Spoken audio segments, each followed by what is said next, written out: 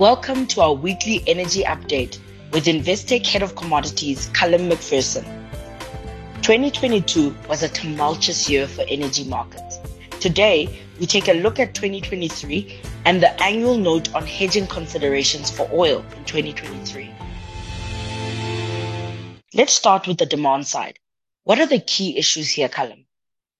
Well, if we think back to this time last year, much of the world had got to the point where it was living with COVID, high levels of vaccination, a lot of people had COVID. So we were expecting the world economy to really reopen and oil demand to increase throughout 2022. But of course, there were also some nervousness about the Omicron variant and whether we'd have more outbreaks and lockdowns and things like that in the new year. So generally, the demand outlook positive, but some uncertainty about exactly how it was going to evolve. And really, China is now in that same position. It's got pretty high levels of vaccination. Quite a lot of people have had COVID, but we're still not quite sure exactly how that reopening is going to unfold. But it does look like that China surely must continue to reopen this year and oil demand then grow with it. As for the rest of the world, obviously we've moved on from COVID pretty much, but there are now other worries about global growth and the economic outlook and so on. And although I think those concerns are dissipating to some extent. I mean, if we were going back a few months ago, things were looking pretty gloomy, but I think things are now not looking quite as bad as they expected.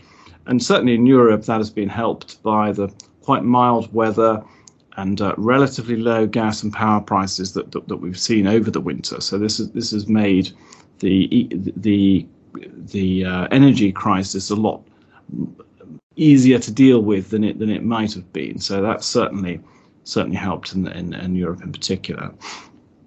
Anyway, as a consequence of all this, I think we can expect to see oil demand increase over the course of this year. Last year, oil demand averaged at a bit under 100 million barrels per day.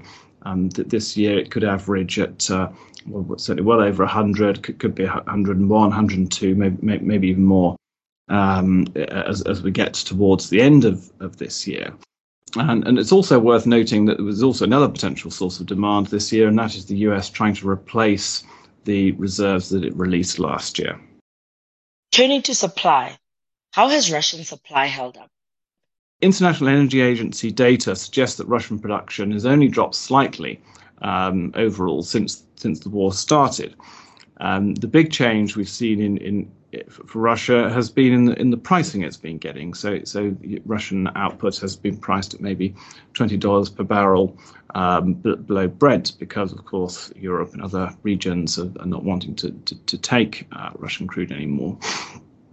And so this makes sense that the sort of price trends that we saw in crude last year. Initially, the market rallied very, very strongly on expectations that significant amounts of Russian supply would come out of the market, and obviously prices have fallen back again once it became clear that actually they wouldn't.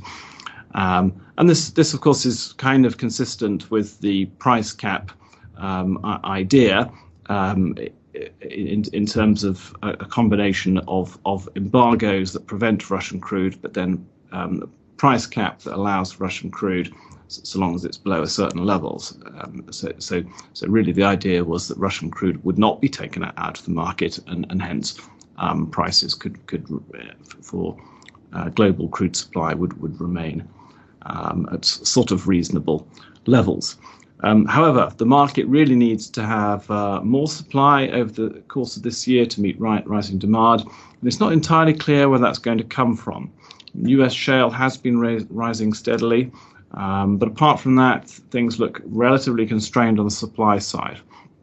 Then if we look to OPEC Plus, of course, OPEC Plus has been struggling to actually produce up to the limits that it set itself, and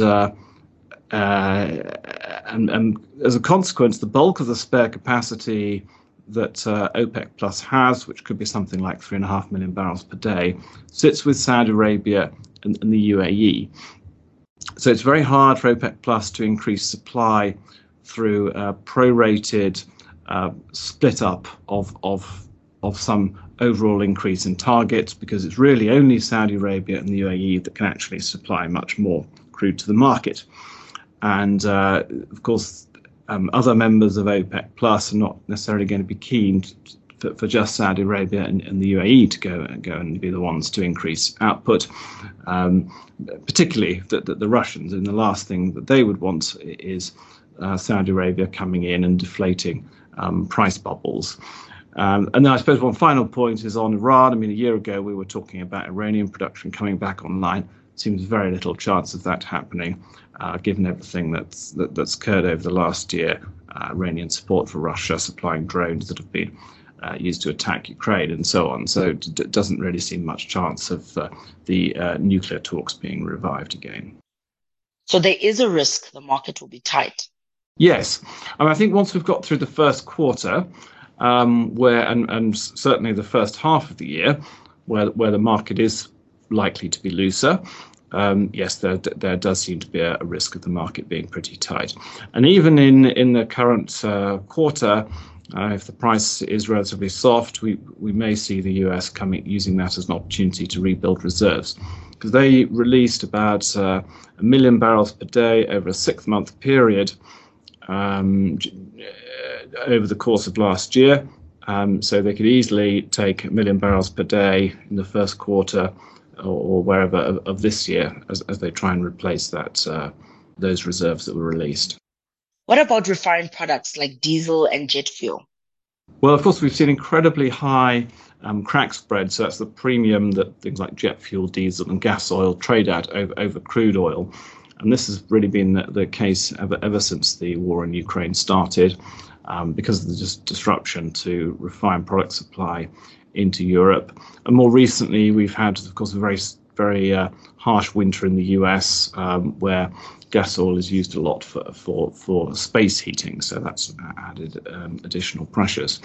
And of course, there's now further uncertainty on the horizon for refined products, because from the 5th of February, so only a few months away, European countries will no longer be able to import seaborne products from Russian refineries, but also they won't be able to ship, finance or insure cargoes that are coming from Russia and going to other countries unless they comply with the price cap. So Russia's going to need to find an alternative outlet for that supply, which is most likely to be to countries that don't have very strong domestic refining capacity, like Africa and Latin America. Of course, then there's further to ship that refined product, so that leads to higher costs and all sorts of logistical complexities. And there's possibly also a more fundamental problem in that some older refineries that went offline during COVID were never brought back on stream. So that leads to a bit of a lack of refinery capacity, which is going to come up against this increased demand that we can expect to see over the course of this year. Now, it does seem likely that we will see more capacity coming on stream later in the year that will help alleviate that problem. But nevertheless, so there could be a tightness in refined product markets, which is really about refinery capacity. There's nothing you can do about it by just increasing more crude supply. How might this feed into oil market behavior and the relationship with other markets? Brent is normally quite correlated with equities as they react to the same sort of macro drivers. But for much of 2022, Brent became quite decoupled from equity markets. Because obviously in an environment of very high energy prices, the cost of energy becomes so high that it's actually damaging to the economy, and then you get sort of negative correlation. So that's exactly what we saw happening at quite a lot during 2022. But more recently, obviously with the price of oil having come down again, now the correlation has started to become positive again. So Brent has been strengthening into the start of this year on the positive outlook for oil demand, China reopening, world economy maybe not looking as bad as expected, and of course the same thing is positive for equities, so they've been kind of going up together. On the technical side, there have been some quite significant developments in the long-term Brent history over the last a couple of years really. Brent broke up through the downtrend from the all-time high of 2008.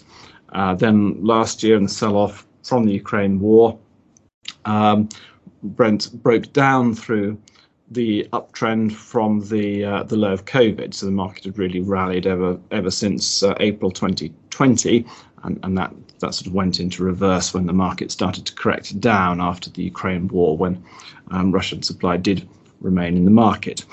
And then again at the end of last year, Brent started to show signs of reaching a base in that downtrend after it pushed below $80 per barrel.